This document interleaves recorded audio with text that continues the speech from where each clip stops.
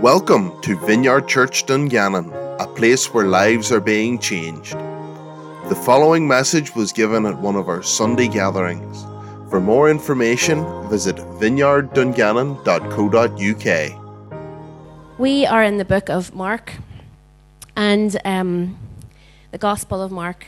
And one of the things about Mark, when he was putting together this Gospel, is he would have been around, and actually, I would just discovered this week, that one of the things about Mark is he was actually cataloguing and had accumulated all these stories of Peter, the apostle. But when he came to sort of collate them all and put them all down, he was very intentional in how he was going to tell the story of Jesus through these stories from Peter. He was so intentional. And I know we've said this before as we've been in this series, but there's an intentionality in how each of these chapters are put together. The words that Mark used, the terminology, all of it is incredibly, incredibly intentional. It's not like, I don't know if any of you keep a journal. Anybody keep a journal? No? Anybody used to keep a diary when they were wee? Yeah. And hide it. Did anybody have one with a lock on it? Yeah, with a wee silly key that didn't even work anyway, so it didn't really matter. And yeah, I was always so afraid my mother would find my diary. Not in truth that there was anything all that very exciting happening in my life. I just wanted to keep something back to myself. But if I was to publish any of my diaries, but I mean, honestly, the world does not need to see any of my diaries, you would find in there's just like a wee bit of a brain dump.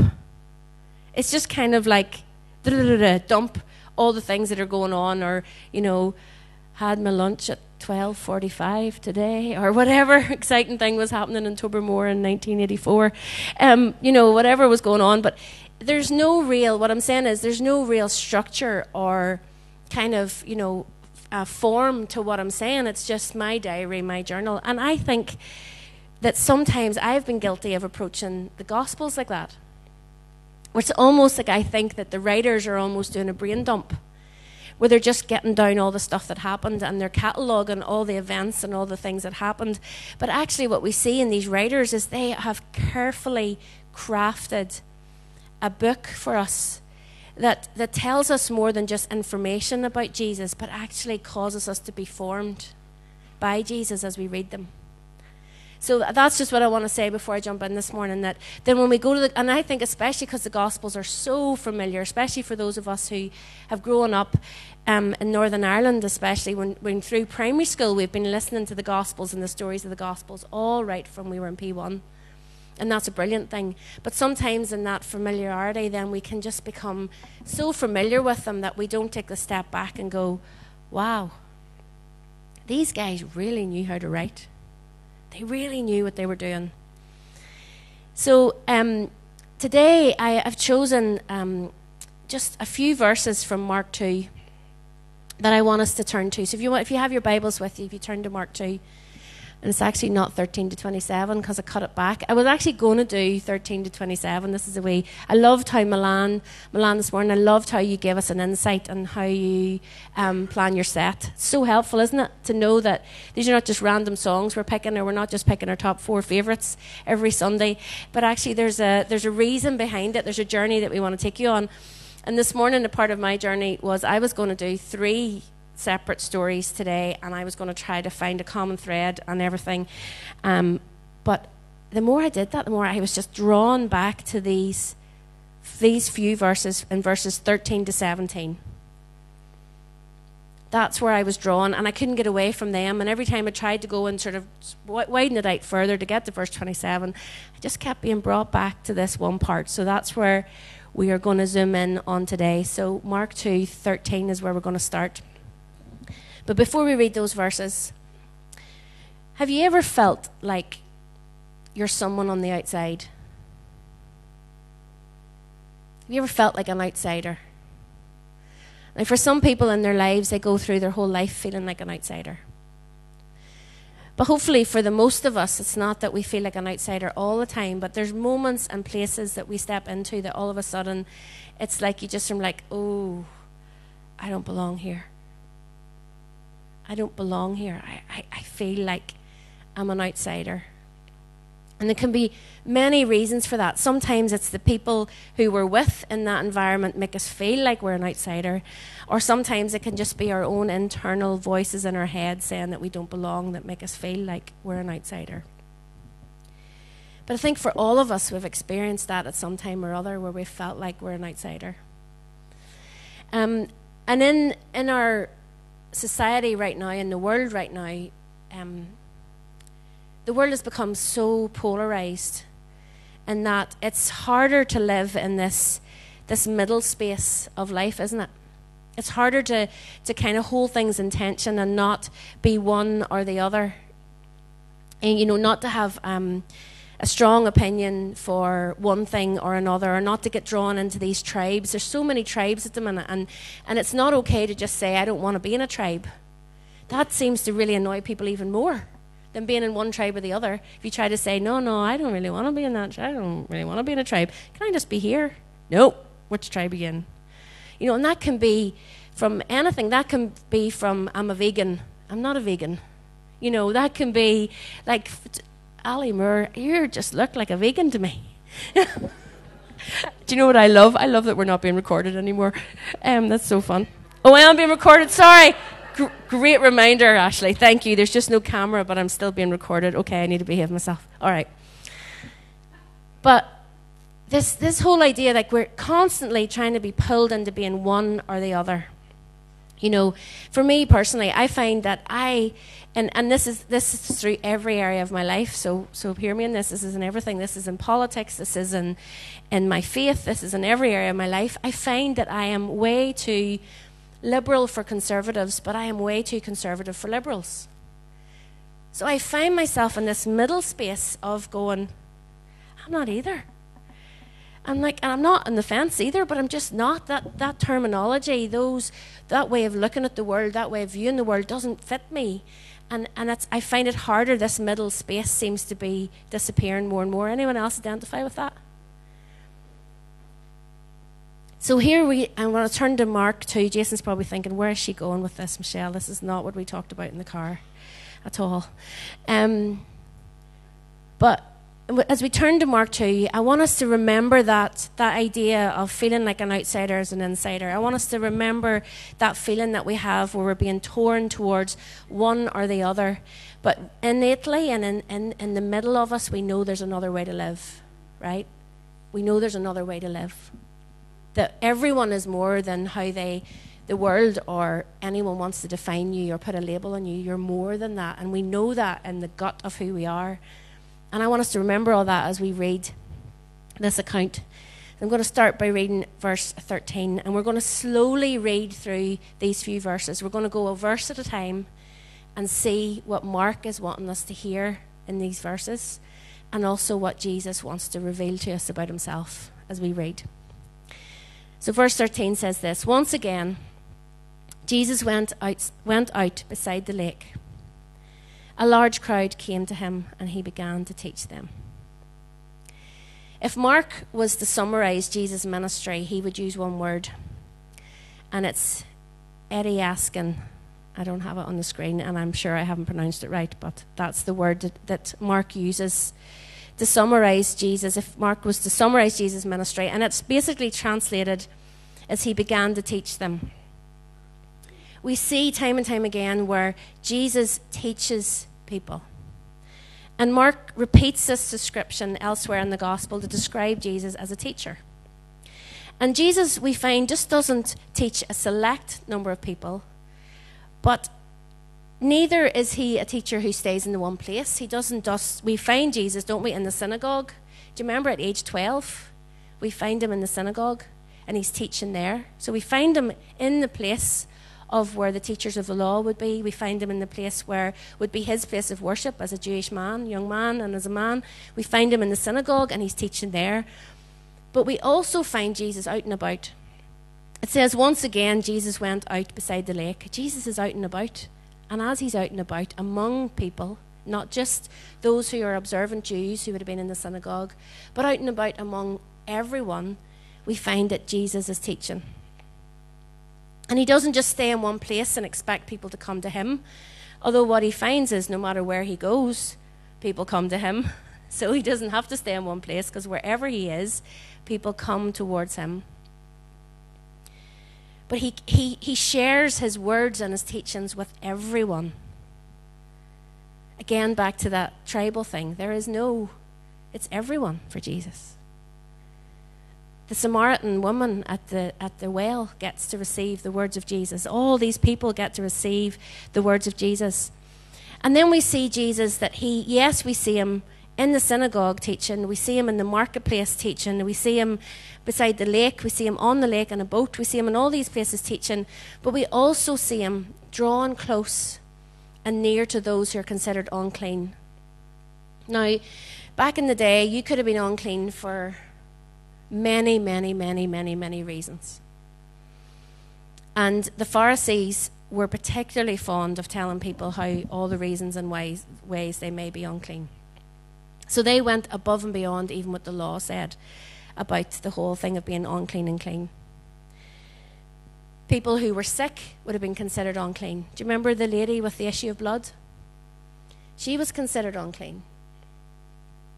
There are other people who maybe were blind, or there was other accounts where people were sick or born that way, and the general consensus at the time would have been, there's sin somewhere in your family. This has happened as a result of sin. So even people who were disabled, people who were sick, who were just on already the most vulnerable in society, may have been considered unclean. And where do we find Jesus all the time? Jesus is among what's considered the unclean. He just doesn't seem to see these tribes. He just doesn't seem to see the clean and the unclean. He just sees people. He just sees people in need of God. He sees people in need of him as God. He sees people that are sick who need healed. He sees people who are poor who need to hear the good news. He sees people who are bound by whatever is binding them in their life, and he sees that they need to be free. And Jesus just sees this swathe of humanity before him who need to be rescued by their Messiah.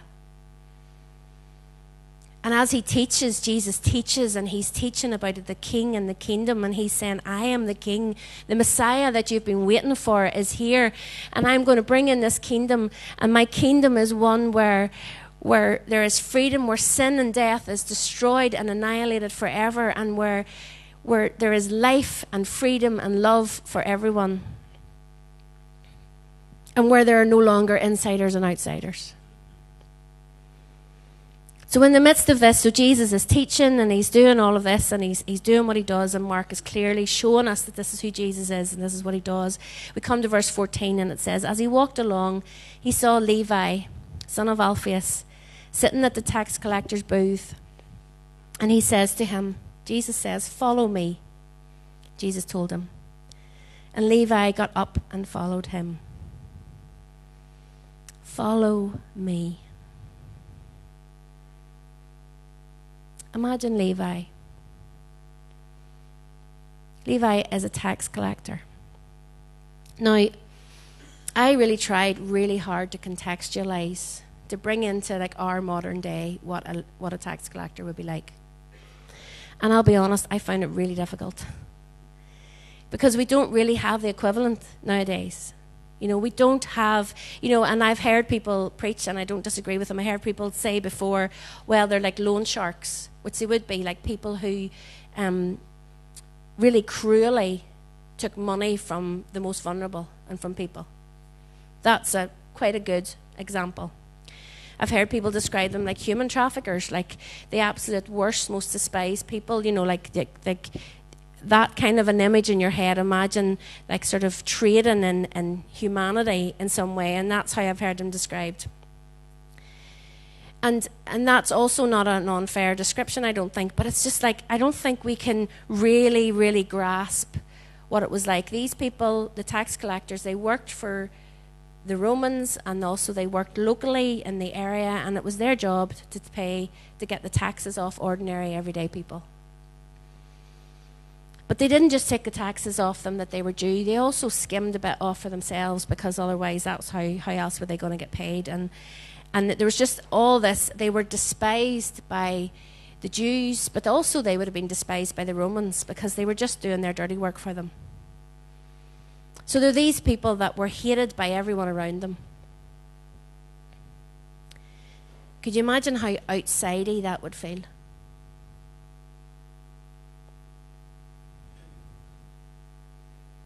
We don't often try to identify with the humanity of the tax collector, do we?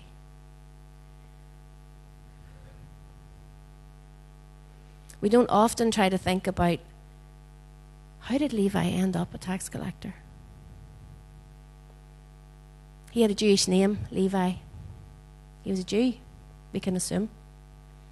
How did this young Jewish person, this young man, how did he end up becoming despised by his own people?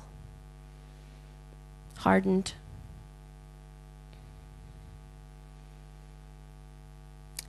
You see, to be a tax collector, you're already deciding that you can be a Jew, but you can't be a Torah-conscious Jew. You can't be someone who really follows the Torah because of your proximity to Gentiles, because you didn't just take taxes off the Jews, you just took taxes off everyone who came past your booth. So they were already then outlawed and kept apart from their own faith or their own religion that they'd been brought up in. They were outsiders. And any Jew who collected taxes, they were disqualified as a judge, they were expelled from the synagogue, and they were an absolute disgrace to their families. Yeah, they were pretty othery, weren't they? Outsidey.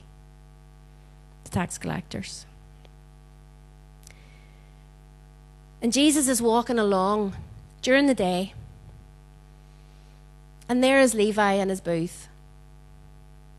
There he is. There's his booth. Levi's there, collecting his money, doing what he does. What is it about Levi that makes Jesus stop? I think that's one of the questions I'm going to have for Jesus when I see him. What was it about Levi that made Jesus stop? But he stops, and he asks him to come follow me. Now, when I used to read this as a young girl, I used to just imagine Jesus meant, I'm going here, you're coming to follow me. We're going down the road. You know, that's what I had in my head. You know, Jesus said, come on, Levi, follow me. And we're going to walk together. We're going to go down the road. But the invitation to follow Jesus is so much more than that. Jesus was a rabbi. Jesus already was a teacher. You know, I talked about how he was established as a teacher. Mark is making that really clear to us in his gospel. Jesus was known as a teacher. He was known as a rabbi. So for him to invite Levi to follow him, just like whenever he invited the fishermen at the side of the lake and he said, come follow me, this was an invitation into a whole brand new way of living your life. This was an invitation to apprenticeship. This was like somebody rocking up the Spectrum on Monday morning out there at New Mills and saying, I want to be an apprentice. Or Spectrum coming in here and saying, I want an apprentice. Be more like it, and saying, come with me, follow me, you're going to be my apprentice. But this is what it was like. This was like a proper invitation into something so much more than, come on, we're going to go dander down the road together. And Levi gets up and follows Jesus. He was being invited into a place of discipleship. He was being invited in with Jesus in a way that he had not been invited in before. The religious establishment kept him out. You're a tax collector, you can't come here. You can't even worship in the synagogue. He would have been expelled from the synagogue. He couldn't even go there. And here's Jesus coming along, this teacher. And the rumours would have spread about what Jesus was doing. Jesus had already performed miracles at this stage. He would have probably heard of what Jesus was doing. And Jesus comes along, and I'm sure he's thinking, but Jesus, I'm a tax collector. What are you doing? Do you know who I am? Do you know what I do? Do you, why would Jesus want a tax collector as an apprentice? It just doesn't make any sense to me. Verse 15, While Jesus was having dinner at Levi's house, many tax collectors and sinners were eating with him and his disciples, for there were many who followed him. Next, we see Jesus at Levi's house. He's come right into Levi's home.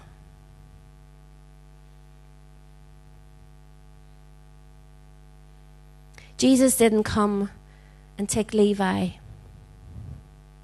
and say, "Come on, Levi, I'm going to clean you up first. If you're going to be my disciple, the first thing you're going to do is we're going to clean you up. We're going to make sure that you're Torah observant. We're going to make sure that we put you right back on the straight and narrow again. And we're going to get your life all cleaned up on the outside. And we're going to make sure you do all these things. And then you can be my apprentice." No, Jesus says, "Come, follow me." And the first place that Jesus goes is to Levi's house. Right to where he belongs. See, Jesus doesn't just tolerate outsiders in the marketplace or in public places. He goes to where they are, right into their homes. He goes to Levi's house. And there is a meal, there is this Middle Eastern feast. I would so love to go to one of those. Anyone else love to go to those? Every time I read about these Middle Eastern feasts, I am like seeing hummus and chickpeas, and I'm seeing all sorts of lovely flatbreads and all the rest, but all the lovely Middle Eastern food. That's what I'm seeing in my head when I'm imagining this Middle Eastern feast, and I'm seeing cushions and it all being lovely and warm and everything. That's what I have in my head. Anyway, but there's this meal, there's this Middle Eastern feast, and it's traditional where the guests would recline at the table, and they would feast and they would eat and they would chat and they would enjoy each other's company, and it'd just be this melee of people. And do you know what? This isn't a quick cup of tea on the sofa. This isn't Jesus coming in and just politely sitting with his wee teacup and having a wee cup of tea, passing himself. You know? Isn't that what we do sometimes? Honestly. I feel that. Holy Spirit, I feel that. That's what we do. We pass ourselves. Jesus doesn't just pass himself. He goes right in. And the language changes in this verse where it becomes like really, like Mark is describing Jesus as the host. Jesus becomes the host at this meal.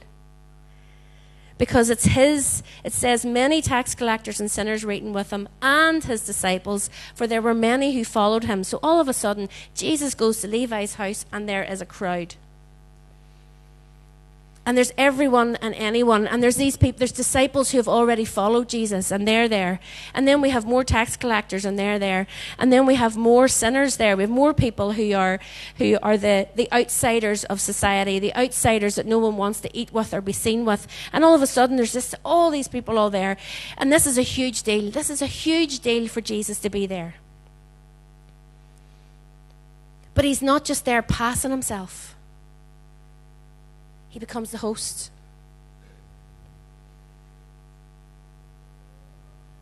No wonder the Pharisees and the scribes were losing their minds.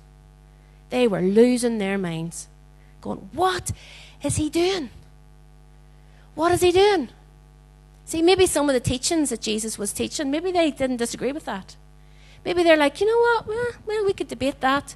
We could talk about the law. We could debate the law together. You know, we could have a bit of back and forth about that, about what the law means and all that. Maybe Jesus isn't a bad teacher. Maybe, I can pass myself with him on that level." But no. He has just overstepped so much. He has gone. Not only does he go up to a tax collector and talk to him and initiate with him, you would have been unclean if you even touched a tax collector. If you touched them while you were dealing with them, you were unclean. And here's Jesus in Levi's house. And this act of Jesus was bathed in extravagant grace. To eat together in those days was an act of oneness. of going into someone's house and sitting and eating with them and reclining around the table together. It was saying, I'm part of your tribe, in a way. I'm part of you and your household. And for the guest coming in, it was saying, you're part of my household. So we see Jesus as the guest, and we see him become the host, where he's saying, come to me, all of you.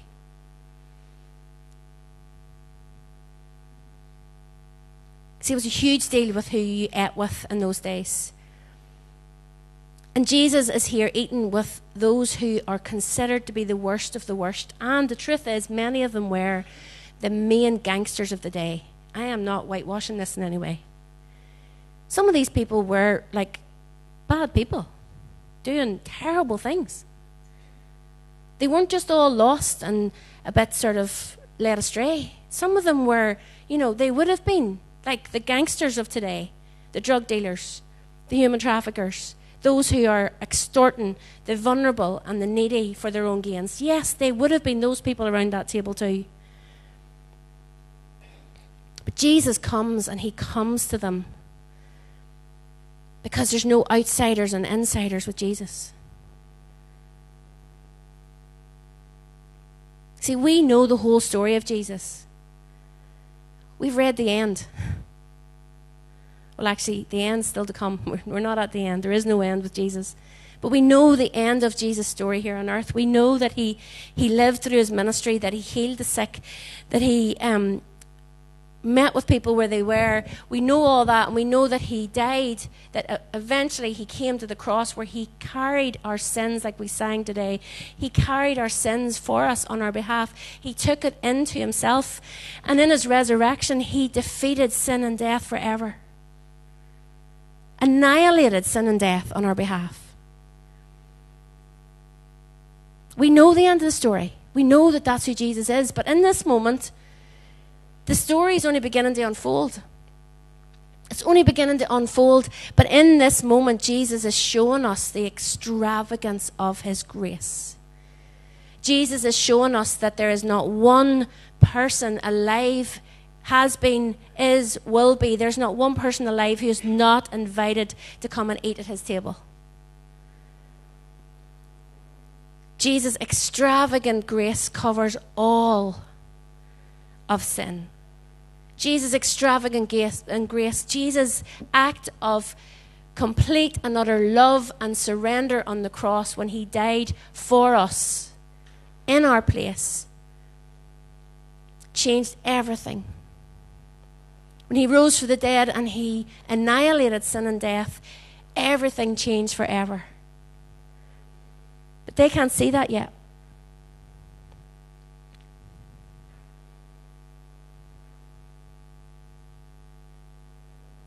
For those around, I wonder what they thought. We know what the Pharisees and scribes thought, because they were like, what is he doing? He is not, cannot be the Messiah. No wonder when he began to speak and talk about God and become and to reveal himself more and more as the Son of God, that they were so angry with him. It was so not what they thought he should be. I wonder were there people around who were curious. I wonder were there people that came that night to Levi's house as well as the followers and the disciples. I wonder were those who were just curious to see, who is this Jesus? Who is this man? On one hand, is a teacher of the law, has people following him as his disciples, and yet he eats with tax collectors. And maybe for some of the tax collectors around that table, maybe they were going, what does he want from us? Is he wanting some of our money? Why is he here? Was there suspicion of, why is he here? But for some, we see that there's the same impact as Jesus' invitation was to Levi, because it says there were many who followed him. There were many who followed him in that verse. It says, and there were, while Jesus was having dinner at Levi's house, many tax collectors and sinners were eating with him and his disciples, for there were many who followed him. The many who followed him were his disciples, but also the sinners and the tax collectors who followed him. Wanted to be around him, Verse 16 says, when the teachers of the law who were Pharisees saw him eating with the sinners and tax collectors, they asked his disciples, why does he eat with tax collectors and sinners? They are incredulous. Like, Jesus, why are you doing this? There were so many rules they had to keep sinners out. So many rules that kept the insiders in and the outsiders out. And the Pharisees didn't only just have the law of Moses and the law, they had so many then specific laws about the laws. So there was like the law, and then there was like loads and loads and loads and loads of appendices onto the laws. And it was almost impossible to keep them all. And they were living their lives in this way of like, I need to keep this and I need to keep that because I want to stay an insider. Their whole lives were revolved around staying as an insider. They would look around at the outsiders and go, I don't want to be one of them. I don't want to be on the outside. I want to be on the inside. So their whole life was about being on the inside. They wanted to do their best for God. I mean, I think that we need to be grace-filled. If we're going to be grace-filled looking at the tax collectors, I think we also need to be grace-filled when we look at the Pharisees and the scribes. These people had devoted their lives to live this way. But in the middle of it, I sometimes, as I was looking at this, I'm thinking, how much of their lives and this keeping on the inside was about fear? They were so afraid that they would become like the outsiders. They were so afraid that if they didn't keep up with all these things, if they didn't live their life in a way where it looked so good on the outside, where they had to follow all these rules, all these instructions, so that their lives looked righteous, so that people would think well of them, so they would never ever become like the outsiders, that they could always be in the inside, that they could some way keeping the rules and ticking the boxes, then that they could be the ones that judged the sinners, and they could be the ones that looked down on everyone else, but they did not ever want to be the one to be on the other side of that. Fear, fear, fear. And I think it was fear that led them to become so consumed by the external. Because they used all of these things to judge everyone else, and they knew what heavy a burden it would be to be judged in the same way. The good news of Jesus is Jesus comes with good news that is freedom and grace. Jesus comes along and it's like he doesn't play by their rules. He doesn't play by these rules. And they are affronted. And I don't mean affronted as in how we talk about being embarrassed. I realised in my new job that other people don't use affronted the same way as I do. Do you say affronted? Would everybody say scundered or affronted? Just a wee sidebar. Just give us a wee bit of a light lift here a second. Scundered or affronted? Hands up for affronted. Mortified. Oh, you're just stick another word in the mix, Claire. Anybody say scundered? Yeah. Mortified? Just you, Claire. Okay. Anyway, affronted. I think, yeah, affronted. But they are affronted not in the way that they're embarrassed, but they are like, oh my goodness, this can't be right. It can't be right how Jesus is carrying on.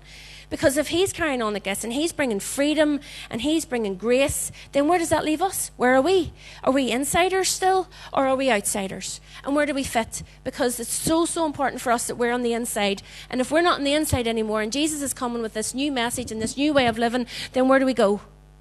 My whole life has been built on this. My whole life, the whole way I live my life, the whole way I manage my household, the whole way I manage everything in my life is so that I can have this sense of self-righteousness on the outside so that I know I'm ticking all the boxes. But all of a sudden, Jesus comes along. He's hanging out with these awful people.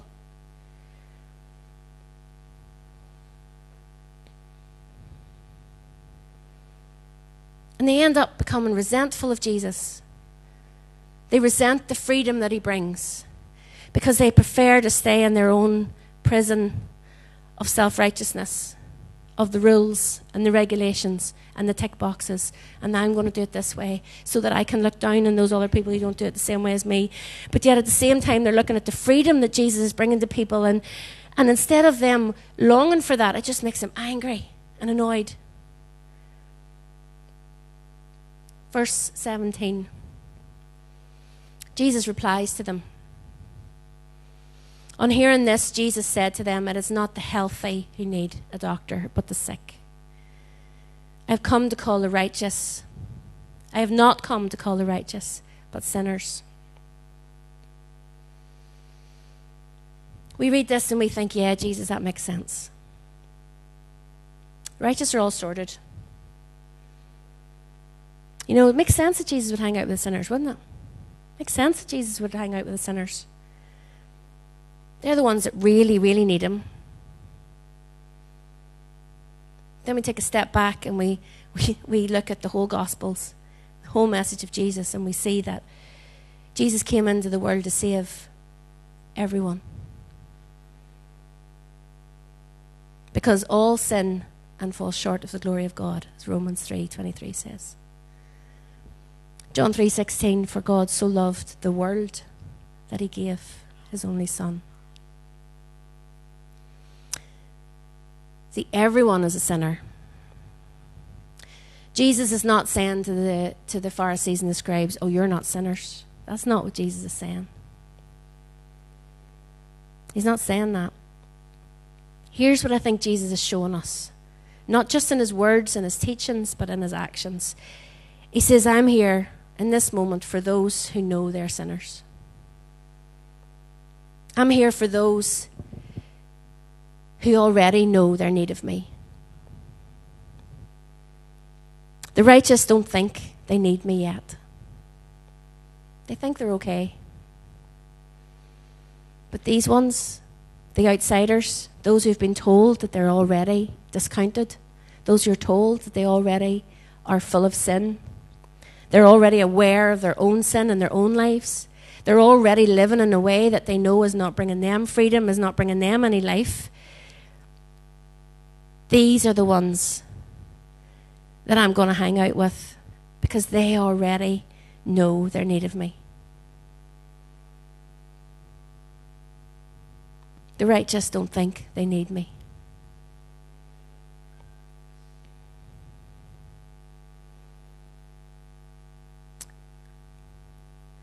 As we have looked and read this account in Mark's Gospel today, this encounter between Jesus and Levi, who are you in the story?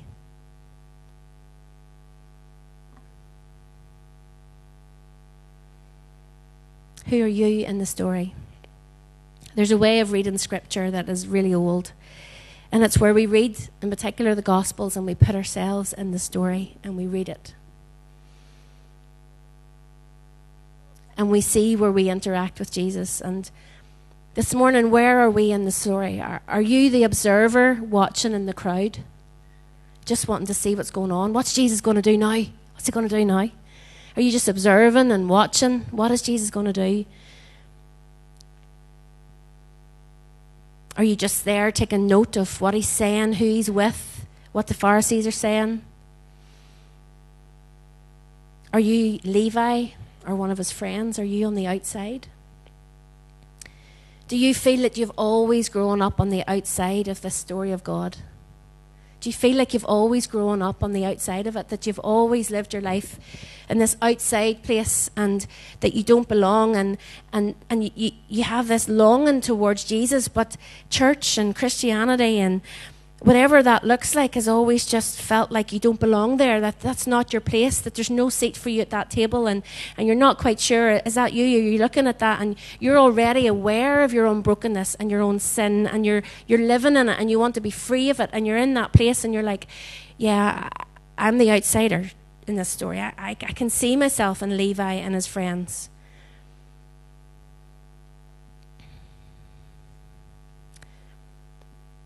And you might be even full of bravado on the outside and looking like you're not bothered and you don't really need Jesus and I'm okay with my life. I don't want to be on the inside anyway and I'm all right. You might be living like that and you're like, I don't want to be part of this whole Jesus thing, this life with Jesus. I don't really want to be a follower of Jesus, but in the inside you are just so full of your own brokenness and so aware of it that you just long to be healed. You long to be whole.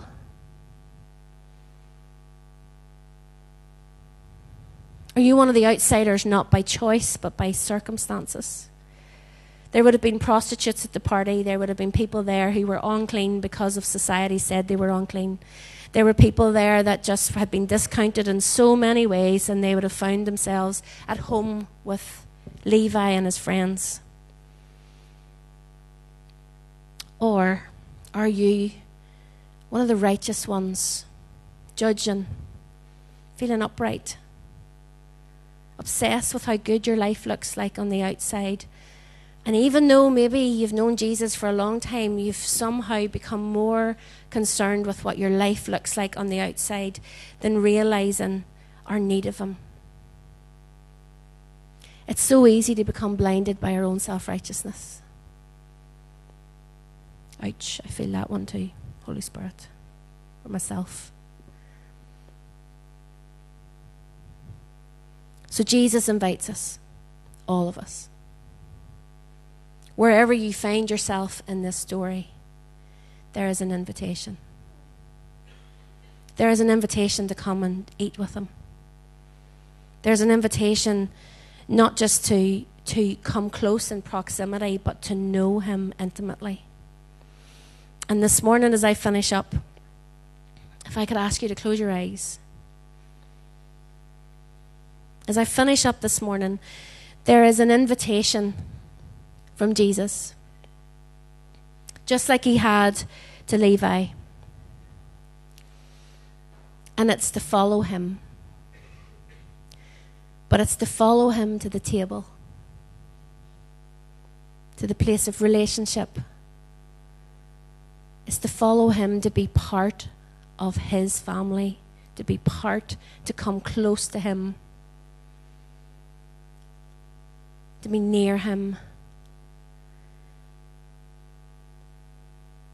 And it doesn't matter if you've known Jesus for a long time or you haven't yet give your yes to him. There are times when we keep him at a distance and we think our own self-righteousness is enough. Truth is, every single person in this room today needs Jesus. We need him. We need more of him in our lives. We need to surrender our lives more to him. Thanks for listening to this message. For all the latest information on what's happening in the life of our church, visit vineyarddungannon.co.uk.